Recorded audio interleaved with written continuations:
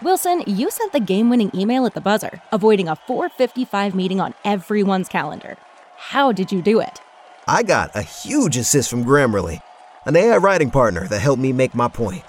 96% of Grammarly users say that it helps them craft more impactful writing. Would you agree? Grammarly helped adjust my tone to navigate tough work conversations. And it works everywhere I write, so I can quickly communicate effectively. Your teammate used Grammarly to summarize an important document, making a 3-pointer. How did he do it? It only took one click. When everyone uses Grammarly, everything just makes sense. You made an incredible slam dunk to end the game. The meeting was canceled, and your team will go home champions. Go to Grammarly.com/podcast to download it for free. That's Grammarly.com/podcast. Easier said, done.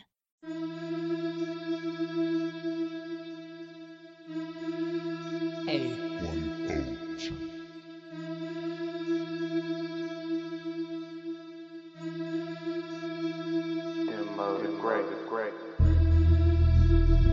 Warning. The Outsider's Edge contains strong opinions, unconventional views, and contrarian stances. Listen, if you dare. Hey, yo!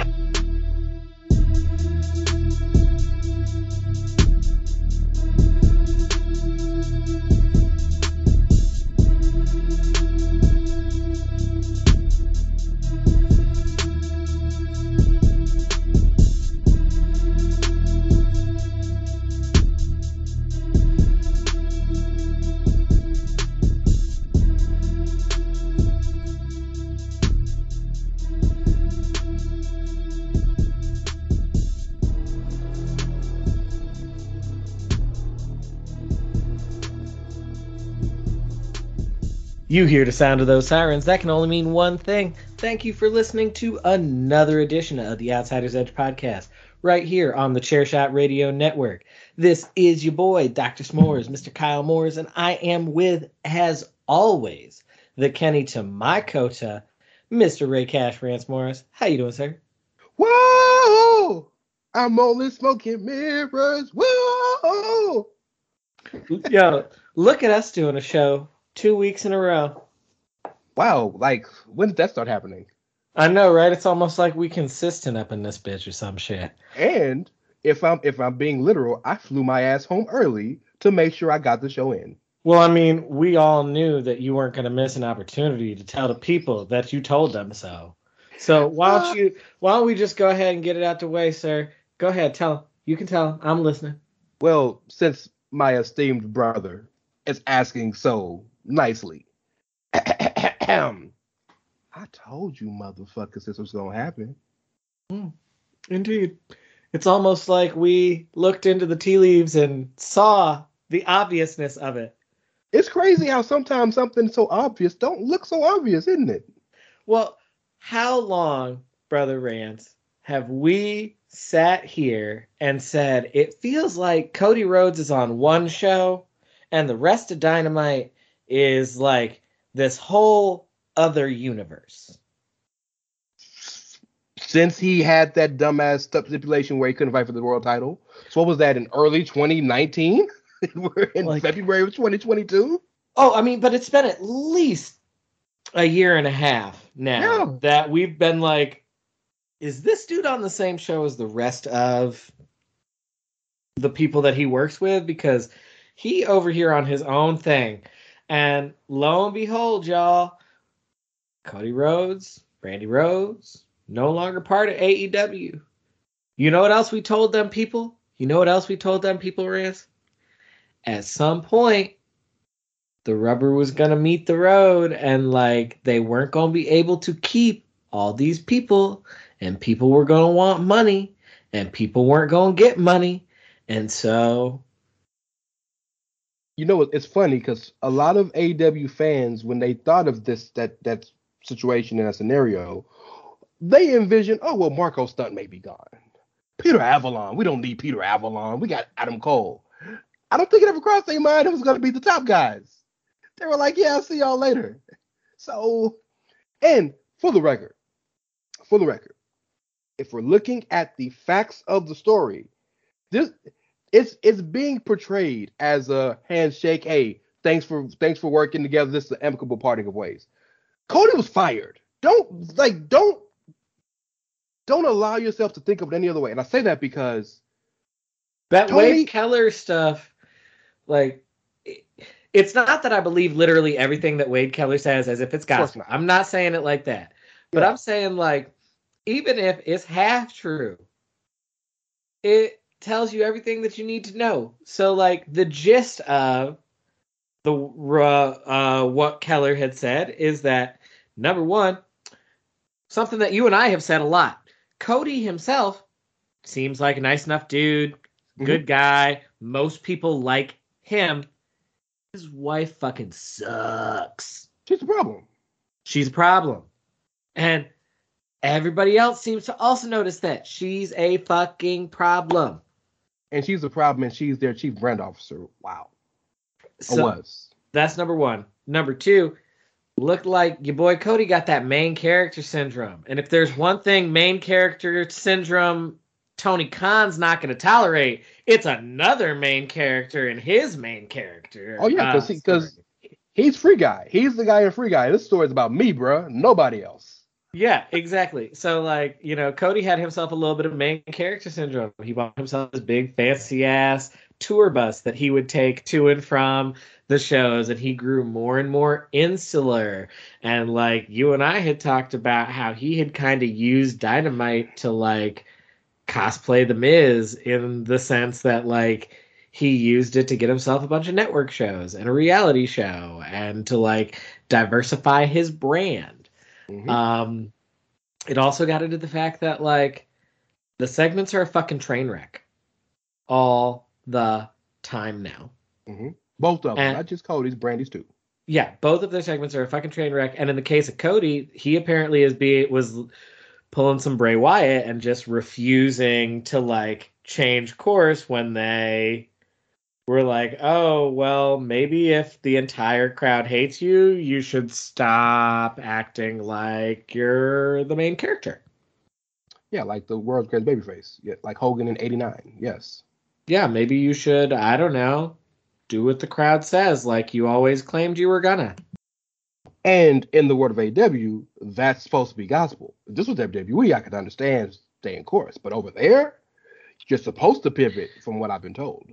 Well, and more to the point, though, I think the bigger thing that the report said is something that, like, I totally can believe, which is, at one time, when the company started, Cody was indisputably one of their biggest stars. He was someone to build the brand around. And more importantly, at that time, he was at the height of his goodwill with the crowd. The crowd still loved Cody at that point. And importance backstage, too, yes. Yes. And so, like, when the company was first getting off the ground, he provided lots of value. Then they signed CM Punk. Then they signed Bryan Danielson. Then they signed Adam Cole and Keith Lee and, like, names that are big enough where, like, now you look at it and you're just like, do I need Cody Rhodes? Between, like, the Bryan Danielsons and the CM Punks and the Adam Coles that I already have, and the young guys like MJF and Darby Allin and Sammy Guevara that I've started to build up, like, do I need Cody anymore? And let me add one point while you're there, because this is important. This context is important to that story you're telling. Cody could never ascend to a certain level of popularity there or importance there on screen, because he booked himself into a match where if he lost the world title, he lost a match against Jericho for the world title, he could never fight for the world title again as long as he was there. So he was always, from a booking standpoint, because over there, the world title is supposed to be the most important thing, right?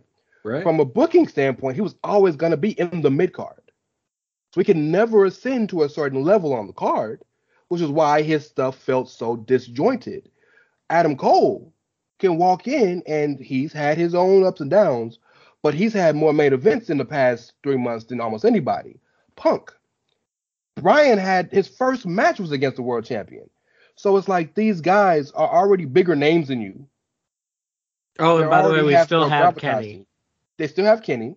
And Moxley. But yeah, all the other people that they have, yeah, Kenny and Moxley notwithstanding. But those guys are bigger names than you they brought in. They have more gravitas than you, and they're not beholden to one portion of the card like you made yourself. And so it all apparently came down to Cody wanted top guy money, and Tony said, "You ain't a top guy anymore, bruh." Yep. The big thing you used to contribute was creative and branding. I run that shit now. So, like, what else you got for me? And so when Cody couldn't get top guy money, Cody chalked up the deuces and rolled out. And he's going to roll on into the land of McMahon and cash in that Brinks truck. Because the thing is, for whatever AEW would probably consider top guy money, Vince is just like, yeah, I'll give you that in a WrestleMania match. All of the reports are that when Kevin Owens resigned, he resigned for $3 million a year. Kevin Owens won't win the world title this year. Probably not. Probably won't even sniff one either. Right. Probably won't be in a world title match this year. But it's okay, though, because, like, we'll get to how he's going to break some bread come Mania here in a minute. Yes, sir. But the only reason I bring that up is because now Kevin Owens is a main eventer. I'm not saying this is some guy on the bottom of the card. He's an upper mid card to main event level talent there. Looked at that way, booked that way, so on and so forth. $3 million is like, maybe he's the 12th most highest paid wrestler there. $3 million in AEW is number one easy. So if Cody comes in making $3 million, Because what did I say before? When it comes down to a bidding war between AEW and WWE, does the Khan money run longer than the McMahon money? Yeah, it does in a macrocosm. You're right, it does. However, McMahon money is only in this shit. yes, McMahon money begins and ends with this shit. So whatever it takes to keep the talent is what they gonna pay to keep the talent. Yep. Tony, at the end of the day, is still spending Daddy's money. Daddy gonna look at Tony and be like, bruh, I know this is your little pet project and that's real cute, but like Russia and Ukraine is about to go to war and Daddy's oil money don't go as long as it used to. So like, I'm gonna need you to chill. That's the best part of this story that I loved, that made me so happy, is because we've been saying this for years, that just because the Khans have more literal money doesn't mean they have more wrestling money. And this is not only proof, but I believe it was a direct quote that it didn't fit under his budget. Well, you don't have a budget if you got unlimited funds. If they had unlimited funds, I'll throw Cody his $3 million and let him wrestle whenever he wants. I don't care. But they got a budget, and it didn't fit. So what makes more sense to Tony Khan? And this is the most interesting part about this whole story to me, is Tony actually deciding to be fiscally responsible. That's the most important, the most interesting thing to me about this. What's more important, me re-signing Cody or me going to get Keith Lee and Buddy Matthews and a couple other guys who are going to be all major stars who can ascend the card as I wish? And it's good business. It makes sense to me.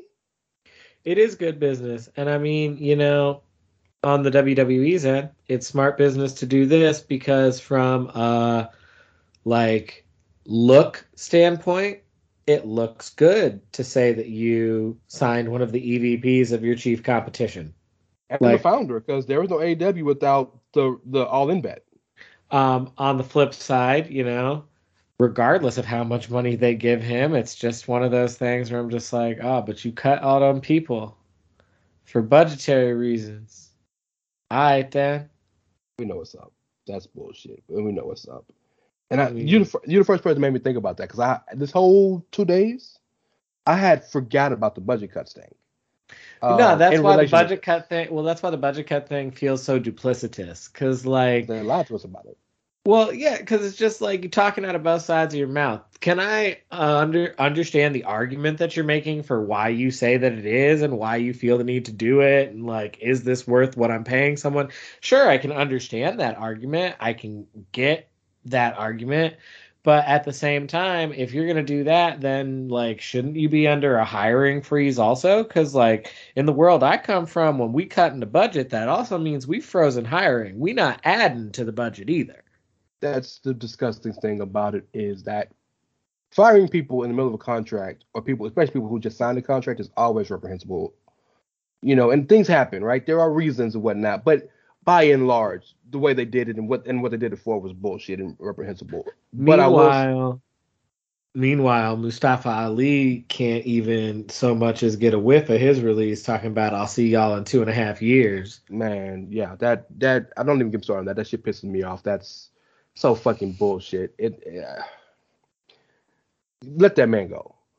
But in terms of the budget cut thing, the thing that bothers me about it, or the releases, the thing that bothers me is, quite frankly, y'all don't even really owe us a reason why y'all did it. Mm-mm. So to tell us this fucking propensity lie just made it worse. All you had to do is say, you know what, we're releasing talent to make room for more talent. Yeah. You always talk to us about how they're independent contractors. That's why y'all don't give them health insurance and shit. So like, why are you giving us a reason now all of a sudden?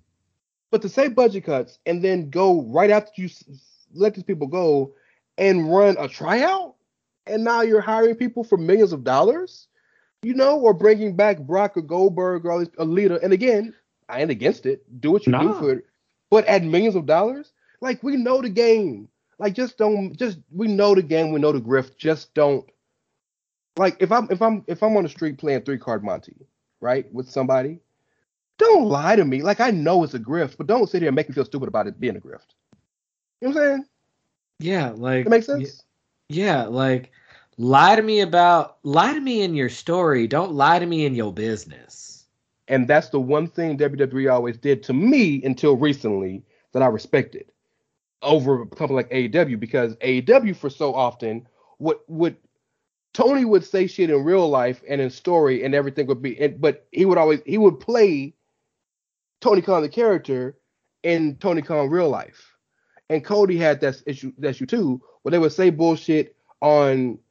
We talked about that ad nauseum with the original press conferences, where those were business press conferences. They were talking shit, and then but said all this bullshit, and then had to go afterwards and say, "Well, I didn't really mean that.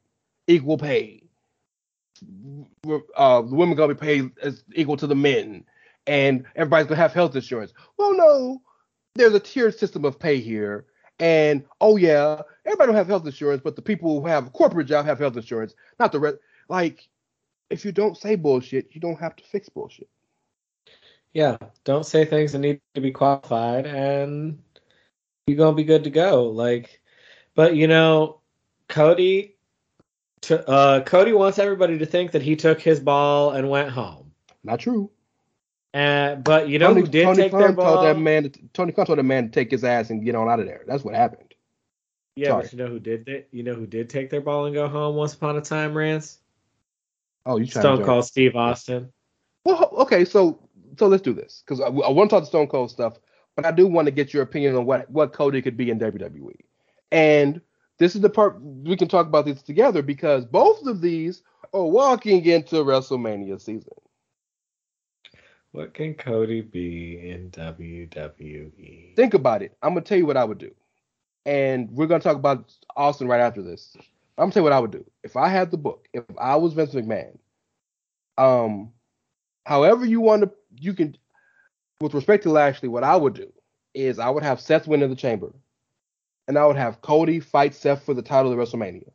Walk in that bitch in the title picture and win the fucking title of WrestleMania. And I'm going to tell you why. You will never, ever get hotter with Cody Rhodes than you are right now. Never. Cody could come up with the greatest storyline in the history of storylines 2 years from now. It won't be as hot as him coming from the other company as a completely free agent. No, this ain't no 90-day non-compete where I got to sit at home for 3 months. I am fresh and clear. I just defended my TNT title 2 weeks ago, and I'm walking into your show, and I'm going to be in the main event and win a one championship I could never win. My dad could never win. My brother could never win. In my daddy's home state, because my daddy from Dallas, from Austin, I'm in Dallas. You'll never get hotter. Whatever else you do, if he's Stardust in 2 years, or he's fighting in the mid-card against R-Truth in 2 years, doesn't matter. Because the hottest you can get with that dude is right now. That's what I would do with Cody. I mean, I feel like Cody's real ceiling in terms of what Cody brings to the table, even with Brandy, I think the ceiling of what Cody brings to the table is upper mid-card at best. Oh, wow, okay. But, like, I could see you giving him that hot potato title run for a hot minute.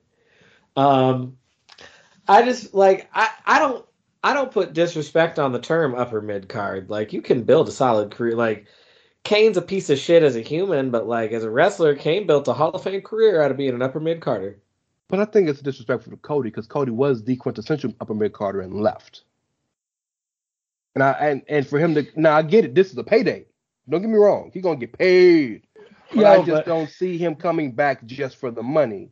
I would because real quick. The one thing about Cody is he left because he didn't feel he viewed himself higher than WWE viewed himself. And so he left to make himself to prove to Vince you were wrong. So he can't prove to Vince he was wrong. And how did he prove to Vince he was wrong? He was a mid-carder everywhere he went except for Ring of Honor. He was a mid-carder in New Japan. He was an upper mid-carder in AEW. He was mid-card everywhere he went because that's what he is. You're right, but the difference is he was a draw. That's the difference. He brought more money to those companies with him than without him. And he was the catalyst, the mind behind, and the booker behind the biggest non-WWE wrestling show in history, right? All In. He was the one that got Ring of Honor's biggest use. You gave Ring of Honor credit for that, but Supercard of Honor, him and Kenny, and then he's the catalyst behind AEW. So while he is a mid-carder, sure, he's shown, he draws, he brings money. I mean, ultimately, could I see him winning the WWE title? Vince McMahon won the WWE title. I could see anybody win that shit. Good point. They put that shit on a 50-something-year-old Goldberg. Like, I could see anybody win that shit. That's a great point. That's a great point. And you know Vince loves giving thank you reigns. So yeah, he all about give that loyalty reign. Yeah. I mean, then Cody can win the title, and then he can finally fulfill his dream of main eventing Starrcade. They're gonna bring back Starrcade in Greensboro just for his ass. It's gonna be a house show. And it'll still be it'll still be a house show. Yeah. Oh man. Special. That's right. Peacock specials and premium live events. I forgot the new names. Yeah. I'm not sitting there saying he's gonna be a main eventer for life, but I mean, you know, that's why I say right now he's gonna fall back to normal. But here's my thing, like, legitimately speaking, like, if they threw him on Raw, which is where the WWE title currently is, Austin fucking Theory is in the Elimination Chamber match, so it ain't like Cody is too far off from top card status. I'm just saying, and we've been talking ad nauseum about what are they going to do with the WWE Championship, right? Lashley's the champ now. Are we going to have Lashley, Seth? We know KO apparently is headed in a different direction that we're going to pivot to here in a sec. What are you going to do with the world title? Seth versus Cody has so much history because, number one, remember, the Shield made Cody's life hell when he was there, right? And then Seth has the type of character that is so Joker-esque and so breaking the fourth wall-esque that he's the one that can get away with pushing and priding Cody about leaving at AEW and it making sense. And Cody, only other person that can get a great match out of Cody, but that is other than AJ and Roman, is gonna be Seth. Well, I mean, here's what I'm gonna say. after he finally loses the belt and goes back where he belongs in the card, I cannot wait for him and The Miz to feud over him stealing The Miz's gimmick. SummerSlam, baby.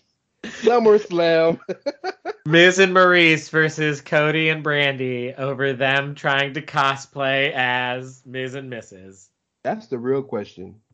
That's a real question to me. And this may sound stupid, but I believe it's an honest question. Do they sign Brandy too? Oh, girl, if the Wade Keller shit is even remotely true, I feel like Cody gonna like strong arm him into that shit. Like, listen, just sign her to be my valet. I'll explain that she's not allowed to wrestle. It's gonna be alright. Brandy gonna fuck around and pull an Eva Marie and just start acting out of nowhere. Brandy gonna fuck around. Brandy gonna fuck around and pull a Melina and get her man fired from 2 companies. Oh shit! Wow, you pulled the Melina card, and that's your girl. And I love Melina. Yeah, but it happened. But that shit happened. It did. Some of that falls on John for being stupid enough to do that shit. Oh, you notice he didn't fall on that sword a second time. Goddamn right. He learned his lesson. Oh, like even though he was pushed onto the sword later anyway, he did not intentionally fall on that shit a second time. No. 2 men that have learned their lesson about bad relationships in wrestling are Drew McIntyre with Tiffany, because that's when he got fired the first time. Them young fans don't even know that story. Oh, well. Hey, holla at your boy, you want some history. And Melina and Jomo. Yeah. The Drew McIntyre Tiffany story is a hell of a story. If you wonder how Drew McIntyre all of a sudden became Drew Galloway, go look at the Tiffany story. All I'm going to say is, like, legitimately, as much as I was never here for Drew the character, I've always been here for Drew the person, because believe survivors, damn it. Believe survivors. Amen to that. Amen to that. Woo. All right, Austin, yes. Yeah. Oh, that's a fucked up ass. I know, like he segued from Survivor to Abuser, but like, okay. Anyway. We'll do better, guys. We promise. Anyway. So Stone Cold, we already said a minute ago we were going to talk about how KO is going to make that bread at WrestleMania. KO going to earn his bread at WrestleMania because he going to have himself a match with Stone Cold. At least that's what I think going to happen. You still think it is? I'm not convinced there's a match yet. There will definitely be a segment. I'm not convinced there's a match, but if there was ever a time for Austin, this is what's weird about it. Austin has been healthy for 10 years, longer than that maybe, right? Mm-hmm. Like at 5 years after he retired, he was back completely healthy again. So like he could have come back and wrestled whenever he wanted. But he has stayed away for this long out of principle, right? Almost like Shawn did. And it took Saudi blood money for Shawn to get that to come out of retirement for one match. Not main eventing, but being a marquee match in Dallas, 2 nights, 100,000 people, that may be enough to get Austin back, bro. And I mean, I'm not talking about t-shirt and jeans Austin. I'm talking about the vest and the trunks Austin. I mean, I've asked this question, I think 3 weeks in a row now, man. How many zeros? For Austin, there'll be quite a few. But that's all I'm saying, man. Like, they about to have blood money. So they're literally about to have blood money, and he won't even have to be at blood money. And if they're smart and they put him with either of Kevin or Sammy, who are shitting on Texas right now, like Kevin and Sammy will sell a feud on their own. So it ain't like you got to do a whole lot of work other than show up, fuck them up, Luthez, Stunner, Steve Weisers, and we're out. Well, it's gonna be Sammy versus Knoxville apparently. What's looking like at WrestleMania. So like I saw the new Jackass movie because my boyfriend wanted to see the new Jackass movie, and like I know that's not your thing, yeah. I'm just like, no, not only is it not my thing, but I'm just like, I feel like this is not aged well. Well, I think they would agree with you, which is why they brought the 4 new people. Yeah. Speaking of, like, a grown-ass man calling himself Poopies is, like... Yeah, when I heard... So I haven't seen the movie, and there's one particular part in the movie that was the reason why I haven't seen the movie. If you know me, you know why. We're not going to talk about it on air. But I heard Knoxville refer to Poopies. And I, much like your boyfriend, was a Jackass fan as a kid. Like, I loved it. It was because I was really into skateboard culture and those kind of things. And it was funny to me at the time and whatnot. And I know you said something that made me think about it differently than I've ever thought about it. But I always looked at it as, while they are doing horrible, terribly mean things to each other, there's a love there that you can see in between them. And you said something earlier that we can talk about. We don't have to talk about on air, but we can talk about in private. That made me rethink that. But I always looked at it as there was like a love there between them, even in the pain, which always drew me to it. But yeah, when I heard Knoxville say that, yeah, Poopies was doing this, and I was like, who the fuck is Poopies?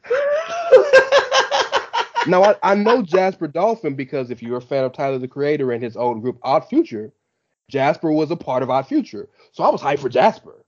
But fucking Poopies? What the fuck is a Poopies? Yeah, that I was just like, damn, like, all right, then that was a choice. That was an interesting choice to make. But I mean, live your gimmick, man. Live your gimmick. Hey, what you say? How many zeros? Look, enough zeros will make me at least broach the idea of calling myself Poopies. I can tell you that. Well, I mean, that's facts. And, much like Austin and Poopies got to pay some bills, we got to pay some bills, y'all. So we're going to take a quick break here. And when we come back, we're going to talk about the rebirth of a show or death of a show. I don't know. We're going to talk about some stuff. Promotional consideration paid for by the following. Hey folks, PC Tony here. Thanks to our new partnership with Angry Lemonade, you can save 10% on physical products and digital commissions using the promo code ChairShot. Head to angrylemonade.net to check out their amazing catalog of products and services. Use the promo code ChairShot to save 10%. That's angrylemonade.net. This is your boy Kenny Killer telling you to make sure you check out thechairshot.com, bringing you breaking news, interviews, podcasts galore, everything pro wrestling. Make sure you check it out, thechairshot.com. Thechairshot.com. Always use your head. Thanks for helping us pay those bills, y'all. And if you enjoy this content that we provide here on The Chair Shot, we encourage you to go to prowrestlingtees.com/thechairshot and get you some of that sweet, sweet merch. Perhaps a #journalism t-shirt in that soft style because it feels oh so good on your skin. And it should feel better because it's our shirt, so pay us, please. I mean, yeah. Insert Matt Cardona plugging some bullshit because that's what he does. How about he the new NWA champion? Can I take just 1 minute to say something about that? Yeah, you can take as many minutes as you want. I think it's hilarious that Matt Cardona called himself the internet champion 15 years ago, and now he literally is the internet champion because he's only winning these championships in for internet companies. But I will say this. For a company that the best they could do was Trevor Murdoch, Matt fucking Cardona is a huge step the fuck up. Congratulations to Matt for being a step up for a change. And one more thing real quick. I will say this. It is nothing to the level of what Drew did or what Cody has done. But Matt is one of the few people that's actually raising his profile slightly outside of WWE. But he's an example of what we have said before on the show in terms of the lowest name on the card in WWE is instantly the biggest name in insert company here. You're a basketball fan.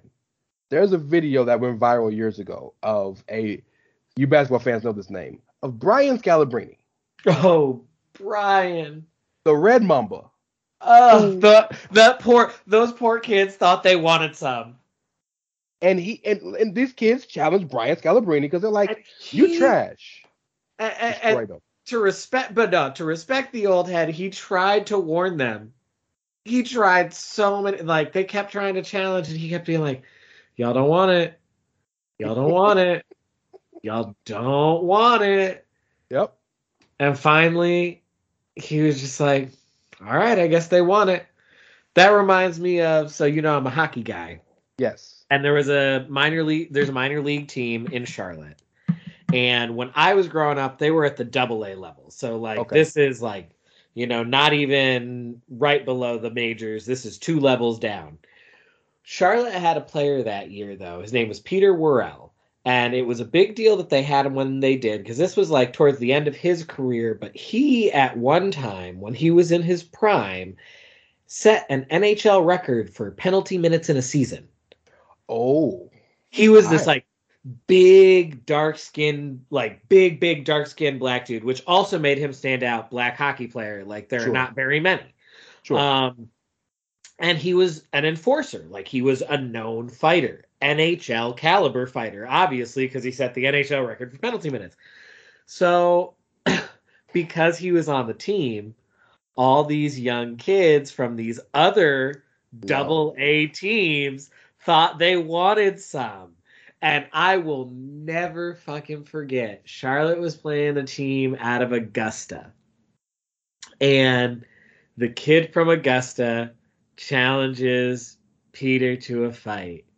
And Peter's shaking his head to the kid like, you don't want to do this, man. Like, you don't want to do this. Because hockey fights are, like, people think that, like, it's just a matter of everybody's always down. No, like, you have to formally challenge somebody and they have to formally accept it. Like, that's how that works. And he kept shaking his head like, nah, dude, you really don't want to fucking do this. But the kid, he, like, had already dropped his stick, dropped his gloves, had taken his helmet off. Like, he was ready. He's like, no, we're doing this. We're doing this. And so finally, Worrell just like, all right, man, I tried to warn you. Takes his helmet off, drops his gloves. One punch. Oh, my God. France. This kid went down stiffer than a fucking board. They had to stretcher him off the ice. Oh, my God. Because he knocked him out. He straight knocked him cold because he caught him. And that is what we're talking here when you got a professional in a land of not ready to be professionals. And that's a similar thing with Matt Cardona. You got a 12-year WWE name that people recognize on a roster full of, like, Trevor Murdoch was our champion. Who took the belt from? Who had held the belt forever. No words. You very well said, bro. Yeah, Mac. This is the most Matt Cardona run he's ever gonna get on this fucking show. He got 5 minutes. So shout out to Matt Cardona for getting 5 minutes on the outsider's edge. Oh man, okay. I mean, he got 5 minutes. Meanwhile, a better free agent, Josh Alexander, only gonna get a quick one. Where you think he gonna go? I think he resigns. I think if he doesn't resign, he'll end up reforming the North in AEW. Well, that'll be the second time in 2 years Scorpio Sky got kicked out of a damn tag team. The disrespect. I would hope he wouldn't fall back into a tag team because he's shown himself to be a really good singles guy. Is he a top of the card guy in a major company? No, but he's definitely a mid card guy. Yeah. He's the type of guy that NXT could use. Yeah, but I don't think he's the type of guy that they want anymore. He's not. That's why I said could use, because they could use an old head like that to kind of help get the guys who they like a guy Tony D'Angelo who has, you can clearly see he has potential, but he needs some tuning. Like that's why he's in a feud with Pete Dunne. Man, put somebody like that in the feud with Josh Alexander and let him stretch him and work him and get him ready for the main roster in the ring. But yeah, no, he's going to go to AEW, but Impact's going to do whatever they can to keep him. Yeah, I agree. So we did all that to skirt around this topic, but I guess we might as well just talk about it. So they finally canceled 205 Live. Yeah, they canceled it, but it's more like a reformat. But it is an official death of the idea of 205. Yes. Yeah, so 205 Live is gone, much like the Cruiserweight division is gone. That was fumbled almost from the very beginning. We all saw it coming, and it was unfortunate, honestly. However, they are finally doing something else that they probably should have done a long time ago, which is give NXT another show. They're calling it NXT Level Up. It has a very, I mean, honestly, like my first thought is, I'm like, gosh, this has like a very AEW Dark feel to it. Well, that's the idea behind it, but if we're honest, 205 Live was dark before there was a dark. Right? Fair. So the thing is that here's why 205 didn't work, in my opinion. And it's relevant to the whole level up situation.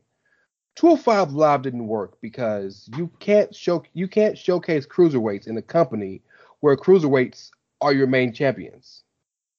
So why is Finn Balor fighting for the world title, or Seth Rollins is the top guy on the Shield, but then fucking Drew Gulak and Buddy Murphy have to be in the 205 Live division and Mustafa Ali?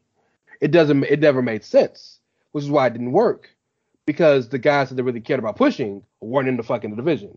And the guys that cared about who were in the division pushing got pulled out of the division. Cedric, Buddy, Ali, and so on and so forth. So it never worked in that sense. And from that point, 205 Live became essentially NXT Dark. You know, in recent times, since the weight limit has kind of gone away, and I think they did the weight limit thing very clever with the whole Roddy Strong and Joe Gacy and whatnot. I think they did it at least clever from a storyline perspective as to why the championship wasn't a weight class championship anymore. But kind of from that point, 205 Live has had everybody wrestling on it. Odyssey Jones has been on it. Lash Legend has been on it.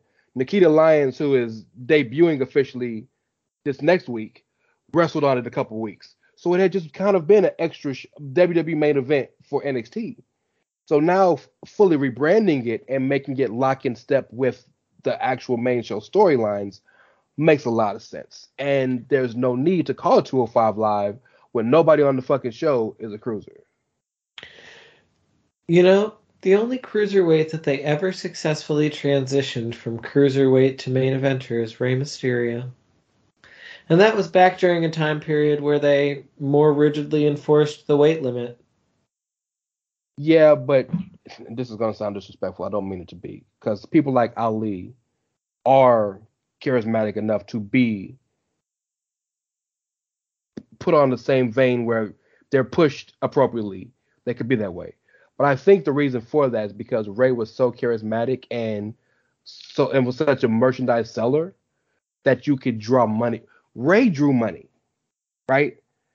With respect, and again, because Rey was smart enough to identify a niche and fill it. And I don't mean niche in terms of being Latino. I mean he was the only Enmascara in like the company really at the time, and so like those masks and the combinations that he could wear and the different colors, and they were bright, and he had a flashy style and all that shit. It was just a recipe for printing merch. You know what's funny? You know what's funny about that? What you just said?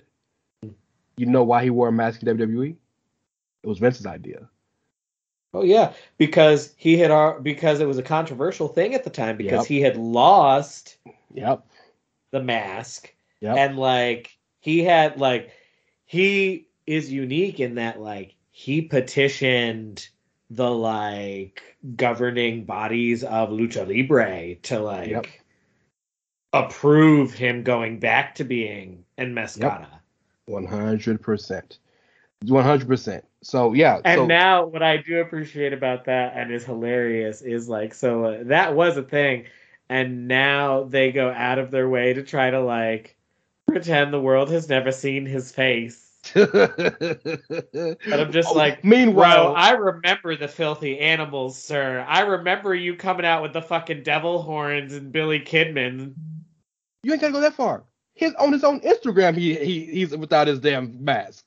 So it's like, yeah, we can go back and look in the network and see that, but just go look on his Instagram and you'll see him with his daughter, and with Aaliyah and no mask. But the point about Rey Mysterio, to get back to this, is Rey drew money, and with respect, nobody in the 205 Live that they ever gave a chance to, with maybe slightly Enzo for like a cup of coffee, drew any money. They wouldn't give an opportunity. Looked like he been hitting them roids, brah. Oh yeah. What else he gonna do? I mean, That's facts. So yeah, that's the issue with that. I don't think it's significant in that it's literally like covering with the new coat of paint. It's the same thing that they were doing. But I'm curious to see two things, and tell me if I'm wrong. One, will they actually carry storylines across the lines, or will it be like WWE main event where they're left in their own world? And two, I'm sure it's already happened, but I haven't seen it yet. Will AEW fans take that as, well, they're copying us, even though 205 Live has been at 9 o'clock Central Time after SmackDown for 5 years now? Oh, I mean, I'm sure they're going to say, oh, what about Rampage? You're trying to go head to head with Rampage? Just when Rampage is on the TV. Okay, bro. Like, so watch fucking Rampage. I mean, it's crazy how both of their shows, and again, no qualms, do what you do. It makes perfect sense for them business wise. But both of their shows, they started Dynamite on Wednesday when NXT had been there for years, and they put Rampage on Friday after SmackDown when 205 Live had been there for years. But WWE is the one looked at infringing upon the time slots. That shit is weird to me. But another conversation for another day. I mean, it's because NXT. It's because AEW stands can't handle criticism, just like their fearless leader. Well, we know. Speaking of criticism, perfect fucking segue. Because speaking of criticism, the most recent situation involving Tony and not taking criticism was the Big Swole interview, right? Mm-hmm. I think that I'm sure there's something else that's happened since then, but I know that was huge. We've had another interview that's come out from a person who Tony can't say can't wrestle or isn't worthy. Former AEW Women's Champion Hikaru Shida, who at one point was the ace of the division. Yeah. Right? Was the ace. Had held the championship almost a damn year, right? Had an interview. And it was in Japan, because I believe she's back in Japan right now. And I feel she is back in Japan right now. And I feel for a lot of the Japanese wrestlers because of COVID, because it's hit them hard with international travel. Do you want me to break it down first? Did you have any initial thoughts you want to jump in? Because I don't want to not allow you to say what you want to say before I start reading some quotes here. I just want to say my only initial thought is I feel like she echoed a lot of the same sentiments. And spoke them from a different perspective. I also want to say that I don't think AEW does enough to help the Joshis. Well, let me give you some proof behind that. These are direct quotes from Hikaru Shida, and I want to cite. This was from a column from Weekly Pro Wrestling, which is a Japanese weekly publication. I want to give them their credit. And she wrote the statement herself. Yes, this was an article written by her. And I'm going to give you some quotes. Start with this. AEW is an organization that is constantly changing, and the players come and go very rapidly. TV and YouTube. If you've been following AEW on Fight TV or YouTube, you'll know that the women's division in particular has seen an increase in the number of young, cute, and dynamic players over the past year. At the time of the launch, the women's division of AEW relied heavily on Japanese female pro wrestlers, and that was one of the selling points of the division. But that was only for a while after the launch. Nowadays, being a Japanese female pro wrestler is not as much of an advantage as it used to be. On the contrary, it has become more of a handicap in terms of a language barrier, obtaining a work visa, and the corona disaster. I myself am no exception to this, and even as a member of AEW since its inception and a former women's champion, I am struggling to survive in the current AEW. In AEW, there is a high degree of freedom for the players, but because of that, everything is their responsibility. For example, there is basically no assistance from the organization in finding a place to live, even if you are Japanese. That's how it was for me. So when I heard that Sakura-san, Emi Sakura, was moving to the U.S., I was worried. I've been studying English since I was a child, and I speak English better than most people think, but I still had a lot of trouble. Sakura-san, on the other hand, was at a level where even daily conversation was questionable. Even so, she found a room on her own and is desperately trying to seize the opportunity at AEW. But even though she came to America with such determination, she was not given a chance to participate in the TV matches. There is a fierce battle to get a chance to compete before you can show off your skills in a match. That is what AEW is today.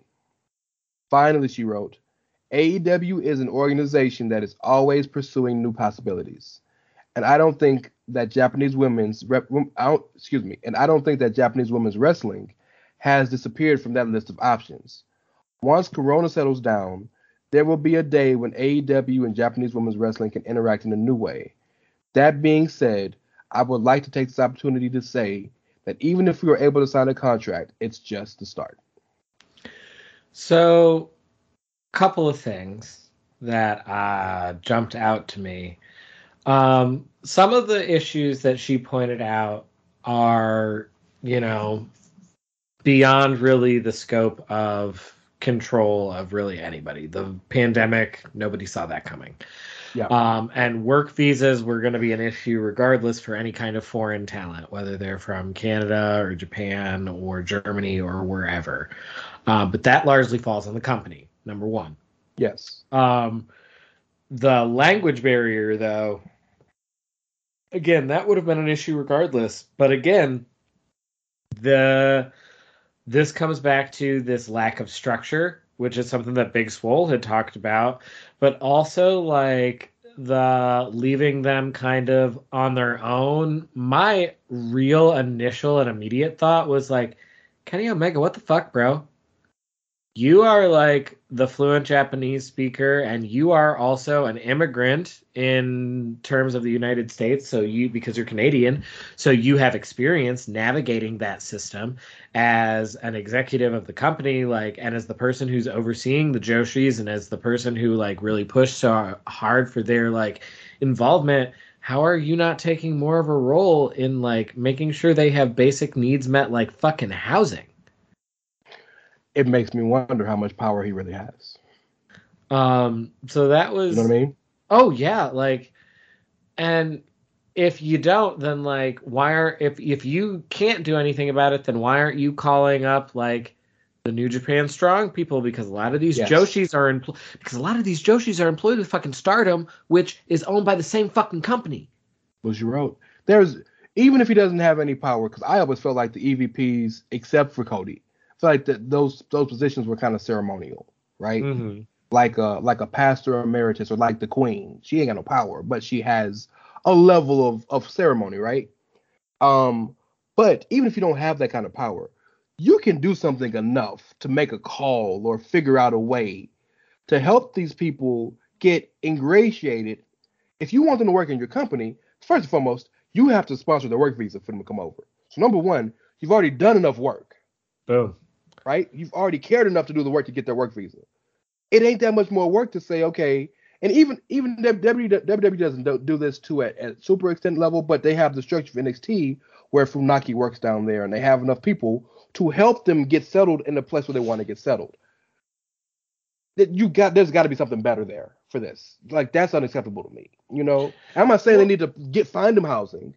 I'm not saying they need to pay for their housing, but you can at least help them get the housing that they want or need. You know what I'm saying? Yeah. And so that's not even getting into some of the other things. So when she talked about the constantly evolving company stuff, which obviously is just polite corporate speak. Really what I was thinking there is see, y'all thought that work rate was going to be enough, and that the fact that these Joshis can all go in the ring so fucking well was going to be enough. And then you realized that eventually for an American audience, they're going to have to tell a story of some sort for anybody to care, because otherwise this just feels like an exhibition instead of an actual part of the show. And so I'm just I had said from the beginning, this is why some of these women should have had valets. You bring in Vicky Guerrero and give her to fucking Nyla Rose, who can talk and doesn't need a goddamn manager. Meanwhile, you've got people like, Shida's English has improved a lot. I want to give her a lot of credit. Her English has improved so much. But she said in an interview she's been learning it since she was a kid. Yeah, but I'm saying, like, I just do want to acknowledge, like, her English has improved so fucking much. But, like, some of these other people, like, Maki Ito is really over because she's incredibly charismatic, but right now her English is real, like, so-so. The only real words she says are cuss words, which is why she So it's just like, okay, cool. You can play into that, but, like, that's who you give Vicky to. That's who, Mark Sterling. Jay Cargill don't need a fucking valet. Mark Sterling.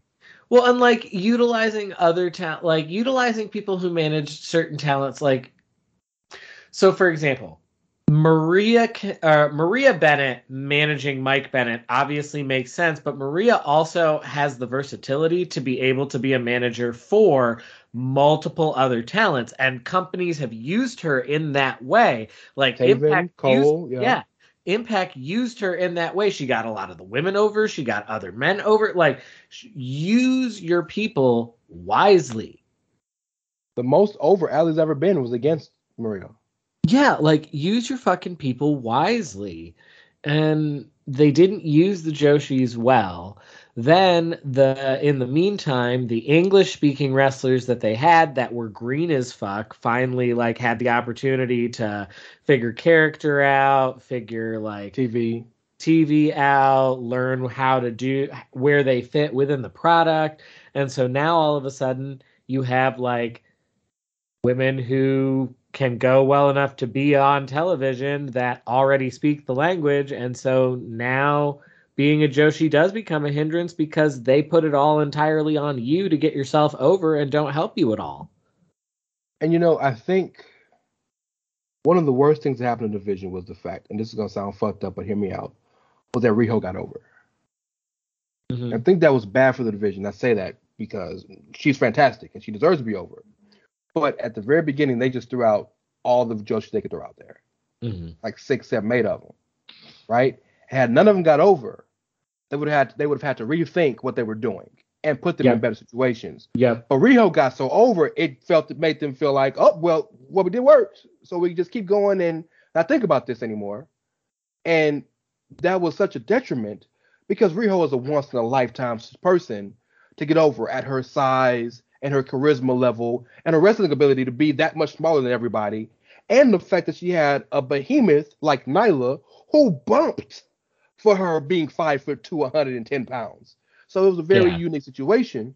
But then all the other Joshis who were there, with the exception of Shida, like Asia Kong was signed. She ain't been back since the first show. Like all these people. But so that didn't work. But they were able to say, well, we got Riho. And I think Shida at the time, I'm speculating here, I apologize, but I believe Shida at the time was Kenny's girlfriend. So, like, they're good. So we made it. We got Joshi wrestlers. Well, you don't. You have 2. And you don't do anything. More importantly, she is the second person to say that the company doesn't help the talent, really. That the company provides a lot of freedom, which is great.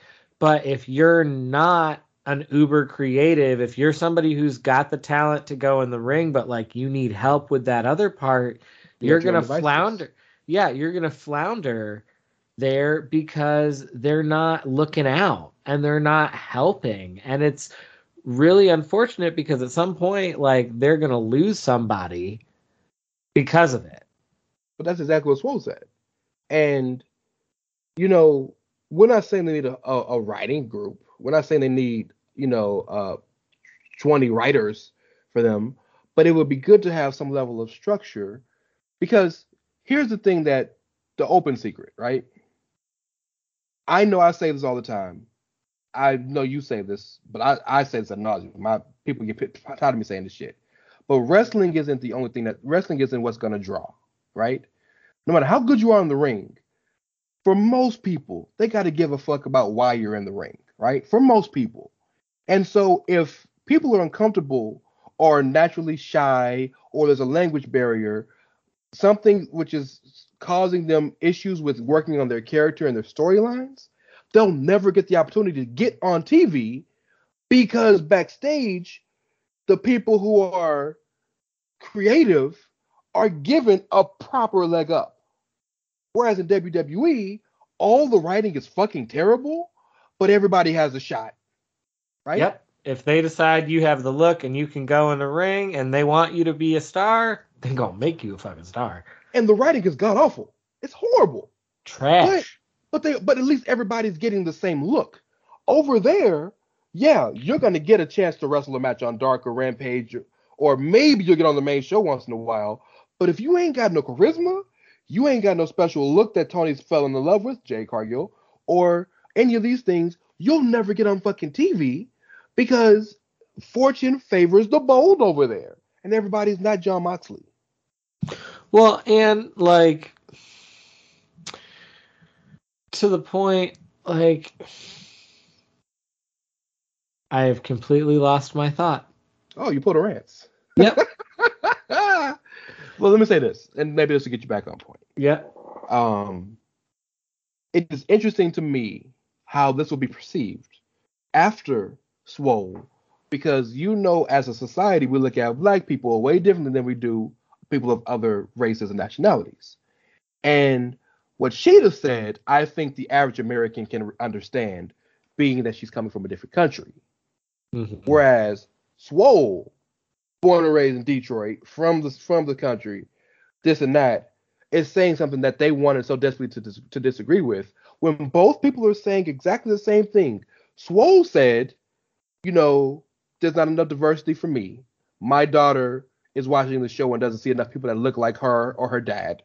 And so it's fine because I know we have people, we're a diverse roster, but there's not enough representation. For me, Sheeta said, well, you said you used Joshi wrestlers and you gave us a this, that, and the other at the beginning, but now there's not so many anymore. Swole said that, not everybody is good enough to come up with their own material, so some people struggle with that. Sheeta said, not everybody here is good enough to come up with their own material, especially with the language barrier, so we could use some help with that. They literally said the same things in different contexts, but Swole was vilified, and I don't even think people even talk about the Sheeta interview. It's just interesting to me. I did think back to what my point had been. My point had been, we had both brought up how the WWE writing is terrible. It is garbage. God awful. We know that it's garbage. But because we know that this is garbage writing and it's done for them, there's a level of understanding among us that where it's just like, I mean, yeah, this is trash, but I mean, you're just spewing the trash that was given to you, and if you're spewing it well, then like we don't blame the performer, we blame the company. Great point. Whereas on the flip side, knowing there's so much lack of structure within AEW, it makes me think even more so when some of these segments that happen that are just like, what the fuck are they doing? I'm even more so thinking to myself, I'm like, did anybody sign off on this? Was this run by like literally anyone beforehand? Like all the segments we had with Brandy and Dan Lambert, which led to nothing. Yeah, exactly like that. Where like when those things happen, like with all of these reports coming out about the complete lack of structure and how it's kind of left up to the talents to come up with the shit for themselves. I am even more so when the segments go wonky now. I'm thinking to myself, did literally anyone know this was going to happen beforehand? Like, sign off on this? Was this something that are there production meetings? Do these happen? Well, can I answer that question in a funny way? Yeah. Remember, we laughed about this personally in a personal conversation and through text, but on the statement that Tony Khan released thanking Cody and Brandy for what they did, at the bottom of it, his nameplate said owner, CEO, president, and head of creative. So clearly, if he got all those hats, I think it also said general manager. Probably did. And that's just AEW, not to mention he's the general manager of Fulham. and he's like the director of business operations for the Jaguars. Oh my God, what are we doing? So no wonder these people aren't getting anything done, because 75 people got to talk to one dude, and just because he'll talk to you doesn't make him better than Vince. You know what I'm saying? CEO and head of creative. Creative what? Creating what? What are you creating? You've had like 2 or 3 different people who've point blank said that it's up to the talent to create their own thing. Y'all brag all the time about the amount of creative freedom that you give to your talent. So what are you creating? I gotta say, dog, and I know some AEW fans are gonna like this, and I don't give a fuck, but more and more every day, it becomes apparent to me that it feels like AEW is as successful as it is, almost in spite of Tony. Yeah. You know what I'm saying? Because again, I have a myriad of issues with a lot of the creative issues and the backstage issues and the way things are run. And I think they have some storylines that are absolutely stupid and don't make sense. I think they rely too much on the fact that they can wrestle. But ultimately, if you fucking turn on AEW on Wednesday night and on Friday night for the 2 hours and the 1 hour you watch, the show is really good. So it's like with all of this other stuff, it's almost like it is successful almost in spite of Tony. You know, I don't disagree. I just wonder for how long, because I'm just like, you know, a different Vince, not McMahon, but a different Vince was head of creative for some companies for quite a while, and things were really, really good for a long time, and then things got real bad real fast. And I just wonder, because TK's new still, especially as being the official head of everything, and with Cody leaving like more than ever the head of everything, I'm just like, for how long can you sustain this? Tony needs to figure out if he wants to be Eric Bischoff or Jim Ross. Ooh, good analogy. I don't think he can be both. And people will say, well, Vince is not both, because Vince has a structure in place. I was going to say, Vince always had a Jim Ross or a Johnny Ace or a Triple H or... And we laugh at how corporate they are, but there are 20 producers who help build the matches and work with the talent. And there are 20 writers who are write for all the talent.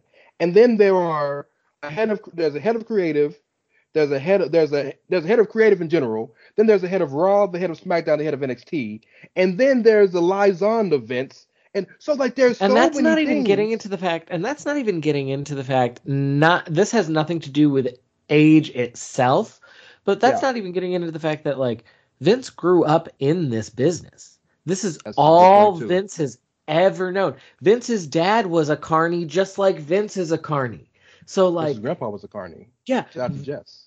Yeah, so like Vince comes from a long line of carny promoters. So like Tony is still for the like essentially cosplaying and doing fantasy booking. Yeah, facts. And he books like it's fantasy booking. He books like he's still booking at EFED. And I think we've said it before, that all works great week to week, but can you string that years down the line without it getting convoluted and ridiculous and overbooked and crazy? And that's why it's such a big deal to me Cody left, because Cody could have been his JR.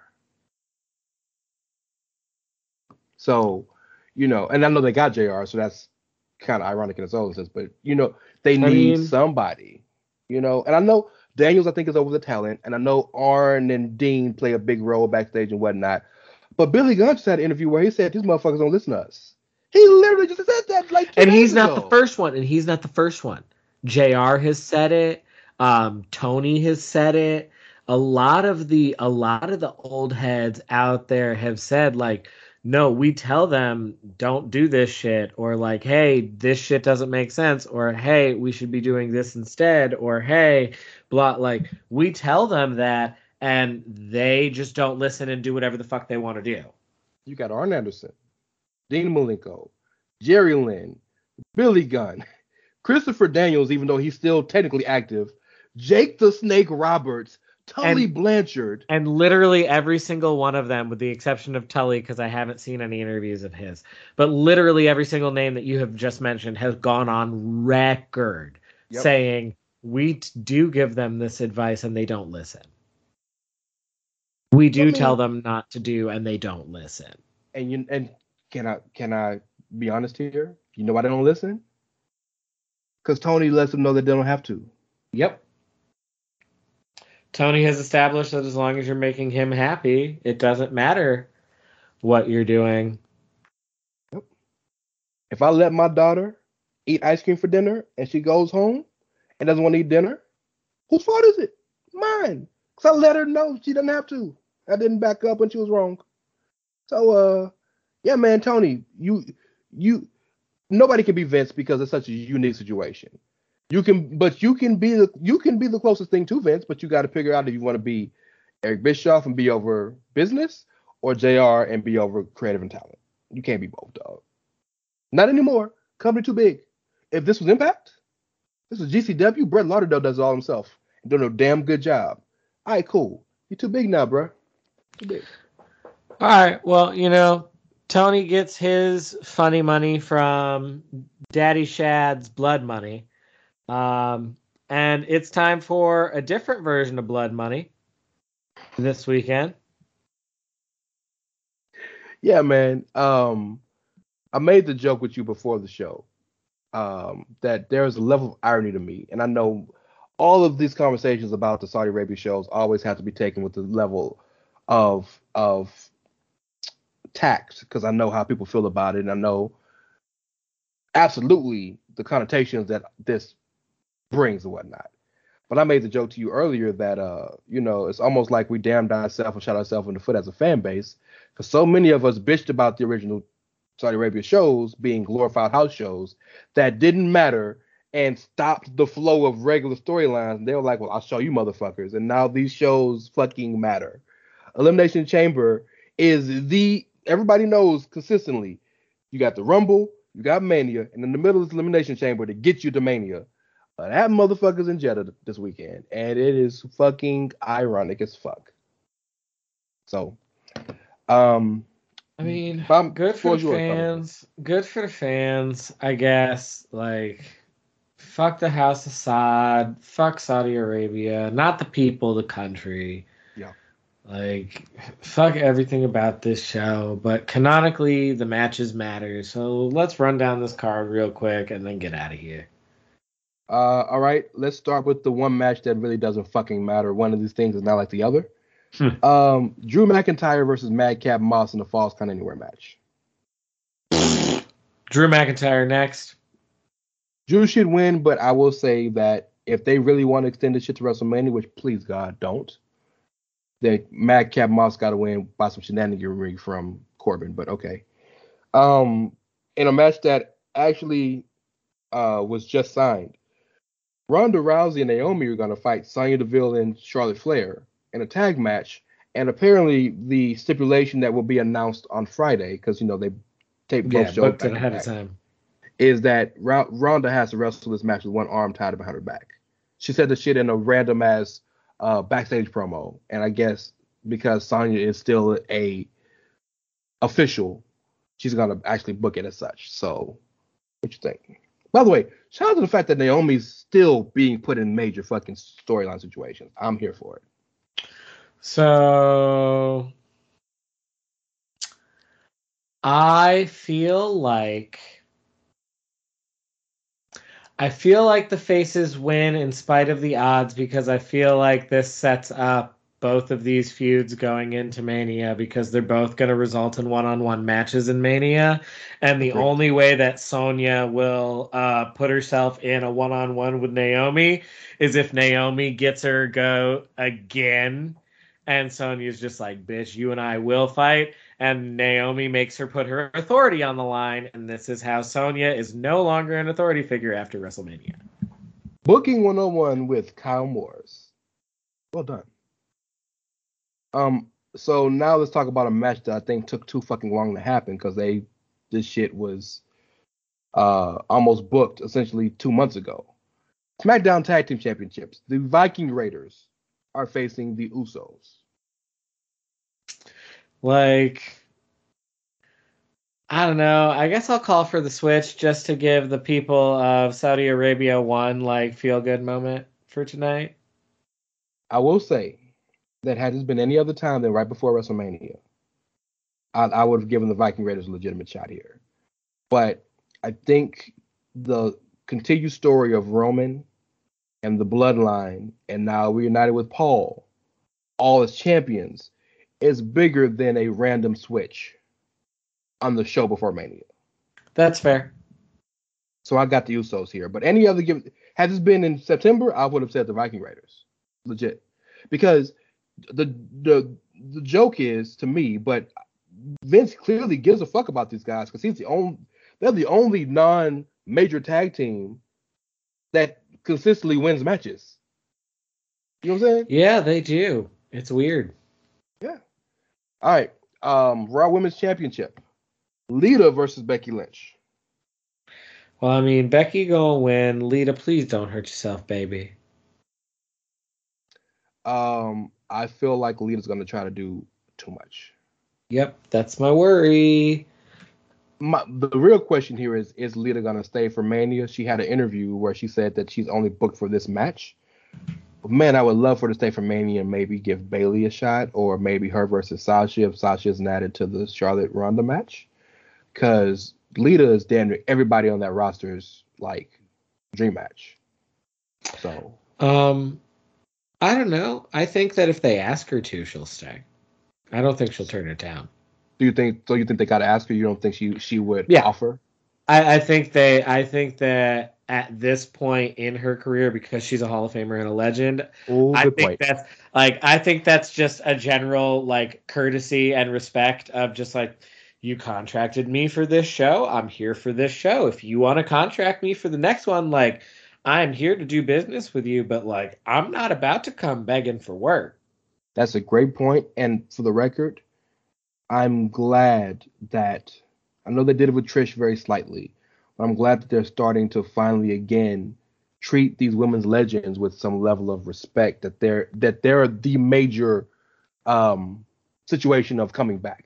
Like when Goldberg comes back is a big deal. When Brock comes back is a big deal. But the women, a lot of times, it was, they're there. It's a big fucking deal. Lita's back here. And I appreciate I agree. I think it's still a little surreal for me that because of how long they waited to actually do that, a lot of the legends that we're getting are the legends of the Divas era. Michelle McCool. Melina. I love Melina. And I would be here for Melina coming back for an actual program and an actual match and just a short little thing. I would absolutely be here for that because she can still go. Yeah. But it's just a little surreal to me that it's just oh, y'all waited so long that the legends of the original era of women's wrestling are mostly too old to really still do it. Perfect example of this, Beth Phoenix. Mm-hmm. All right, man. Let's talk about the Universal title match before we get into the chambers. Old man Goldberg wants to fight Roman. Now, the last time you heard these airwaves, I think I made my brother Kyle almost lose his mind. Because I pitched putting it out in the juju, oof. I pitched a scenario where Goldberg wins this match. Roman and Brock is the match that it should be without the title. And Goldberg faces Big E.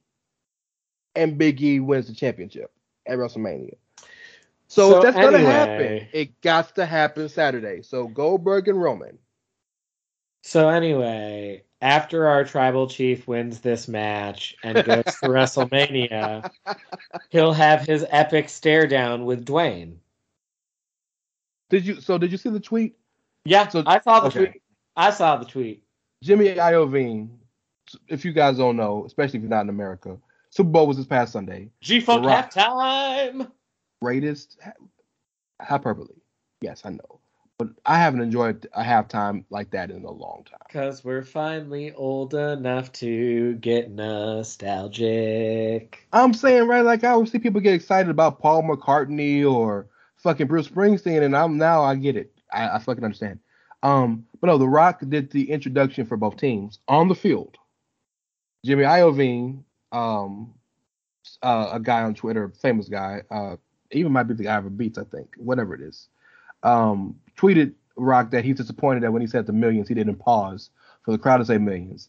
And Rock responded and said, well, you ain't got to wait too much longer, bro, for the pause. Which means, once again, booking 101 by Kyle Morris. Yeah. It's coming. So I believe you said Roman wins? I believe that my tribal chief will take care of this business and move on to more important things, such as finishing the love triangle. Would you like to discuss the match in any way, form, or fashion? No. Roman Reigns wins. Now let's talk about Lumberbrock in the chamber. I love you so much, dog. Let's say that for last, because there is women's elimination chamber match. I, for one, look forward to Roman Reigns versus Lumberbrock. That's all I'm saying. Oh, hell yeah. This is the best story they've ever had, and they've been feuding for a fucking decade.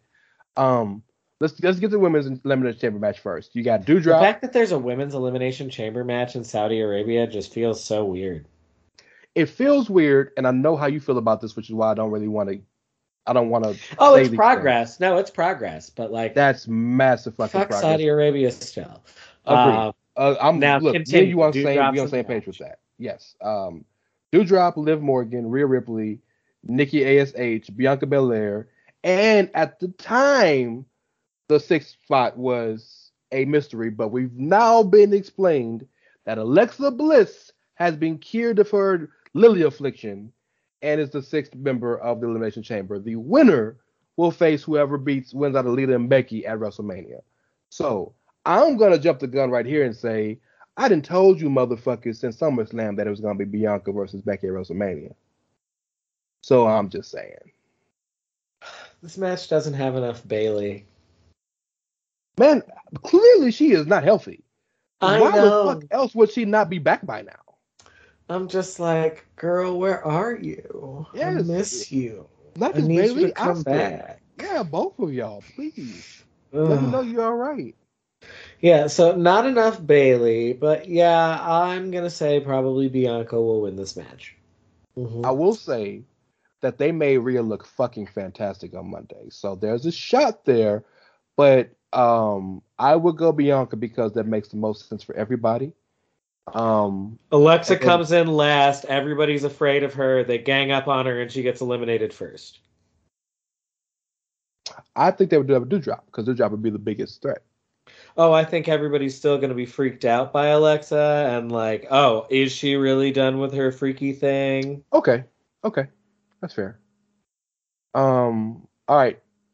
You want the Lumberbrock match, the WWE Championship. Brock Lesnar, Seth Rollins, Austin Theory, Don't Call Me Matt Riddle, AJ Styles, and the champ, Bob Lashington, as my boy Max says. I wish Bobby was going to win this match. I really do. I really want Bobby to win this match. Don't do it. Don't do it, Kyle. I want him to do it. Don't make that prediction. Don't you do it. So what should happen is Bobby Lashley should walk out of this match still the WWE champion, unless Seth Rollins is going to walk out of this match with the WWE title. However, I think Vince has decided to take the best version of that story and turn it into something reductive. God damn it. So I just can't see a world where Lumberbrock agrees to take the pinfall in this match. Well, okay. So let's do this. First and foremost, if you watch or follow Pat McAfee online, that was a hilarious appearance. That is the greatest Brock Lesnar interview he's ever done in his entire. It's the most human he's ever looked. And I'm not shocked that Pat McAfee got that out of him, because Pat McAfee is maybe one of the best interviewers / content creators going in the fucking world right now. There's something about him that gets the best out of people. Well, it's because he doesn't take himself seriously, and that's disarming for people, especially somebody who has as much money as he does. That's very disarming for people. Great point. Like he's like Hall of Fame caliber player at his position, but he plays a position that like nobody gives a shit about. Fuck. Yeah, exactly. So, but anyway, like legitimately the most human Lumberbrock has ever looked, like ever. I have never seen him look so much like a real human being with like feelings and opinions and like the ability to connect to others. Agreed, completely. So now I only bring that up, number one, because I think it was relevant to talk about, but two, because you said you can't see a world where he would agree to take the pin. Brock clearly had talked. He don't really give a fuck about winning and losing. He just cares about making money and does it make sense. And I will cite you. Remember when after WrestleMania 25, Shawn lost to Taker, and he started losing his mind once he got closer to WrestleMania 26. And Hunter tried to keep him in line, and Shawn kept saying, I gotta get back. And so in the Elimination Chamber, Taker was the world champion, and Shawn popped up from underneath the cage to super kick Taker. Jericho won, and that's how we got Taker, Shawn 2, and Jericho Edge. I could see a world where Roman or the Usos or somebody tries to get into the cage to fuck with Brock. So what you're saying is Chris Jericho's coming back to the WWE? Oh yeah, 2024 once his contract is up, damn sure. Yeah. Oh yeah, but we knew that. I still think Moxley's gonna come back eventually. So yeah, we knew that. Jericho coming back, bro. Don't get it fucking twisted. Oh, I know. He's not going to let Kevin Owens go unpunished. He said so much just a couple days ago. And that check in the Hall of Fame bid is going to sound, so luscious on his skins. Oh, yeah. So look, you probably right. Brock probably going to win. That don't mean we got to like it. No, and I don't. And I hate it because this is the best Brock's ever been. This is the best Brock versus Roman's ever been, and now you're gonna fuck it up with 2 titles. But I'm gonna go out on the limb and say Seth wins because I have heard on good authority that Bobby is working really hurt. So they may give Bobby an easy match in Mania just to get out so he can get the payday, and then let him go off and get healthy. And Seth and if anybody, I know there ain't no fucking deserving wrestling. I know it's not. But if you can even semblance the word deserve in your mind, if anybody deserves to fight for a world title this year, Seth Rollins has done everything asked of him. So, yeah, but I'm gonna go with Seth. I mean, I hope that it's either him or Bobby. I really do. I do.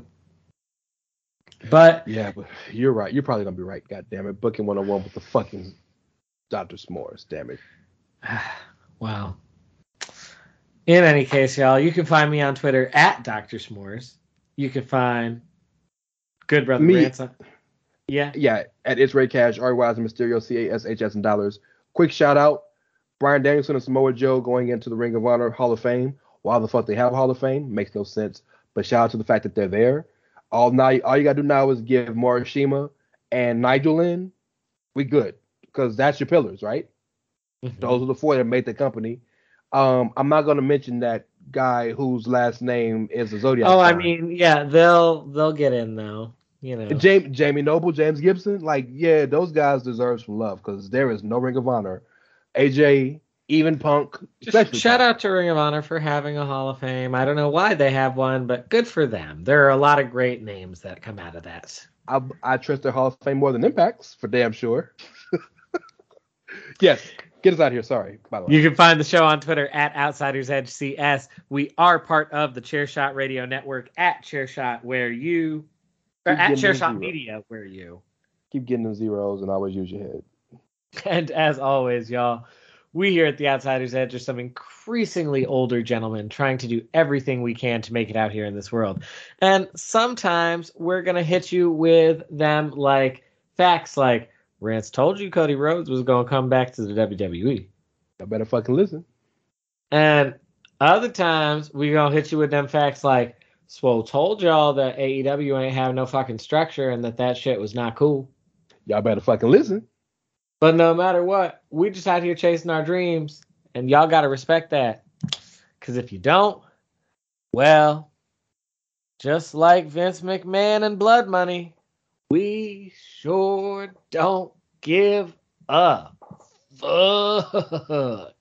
That was good, but I would have used, just like Tony Khan and Cody Rhodes. Welcome. But fuck them, yes. We'll see y'all later. Thanks for listening. Catch y'all next time.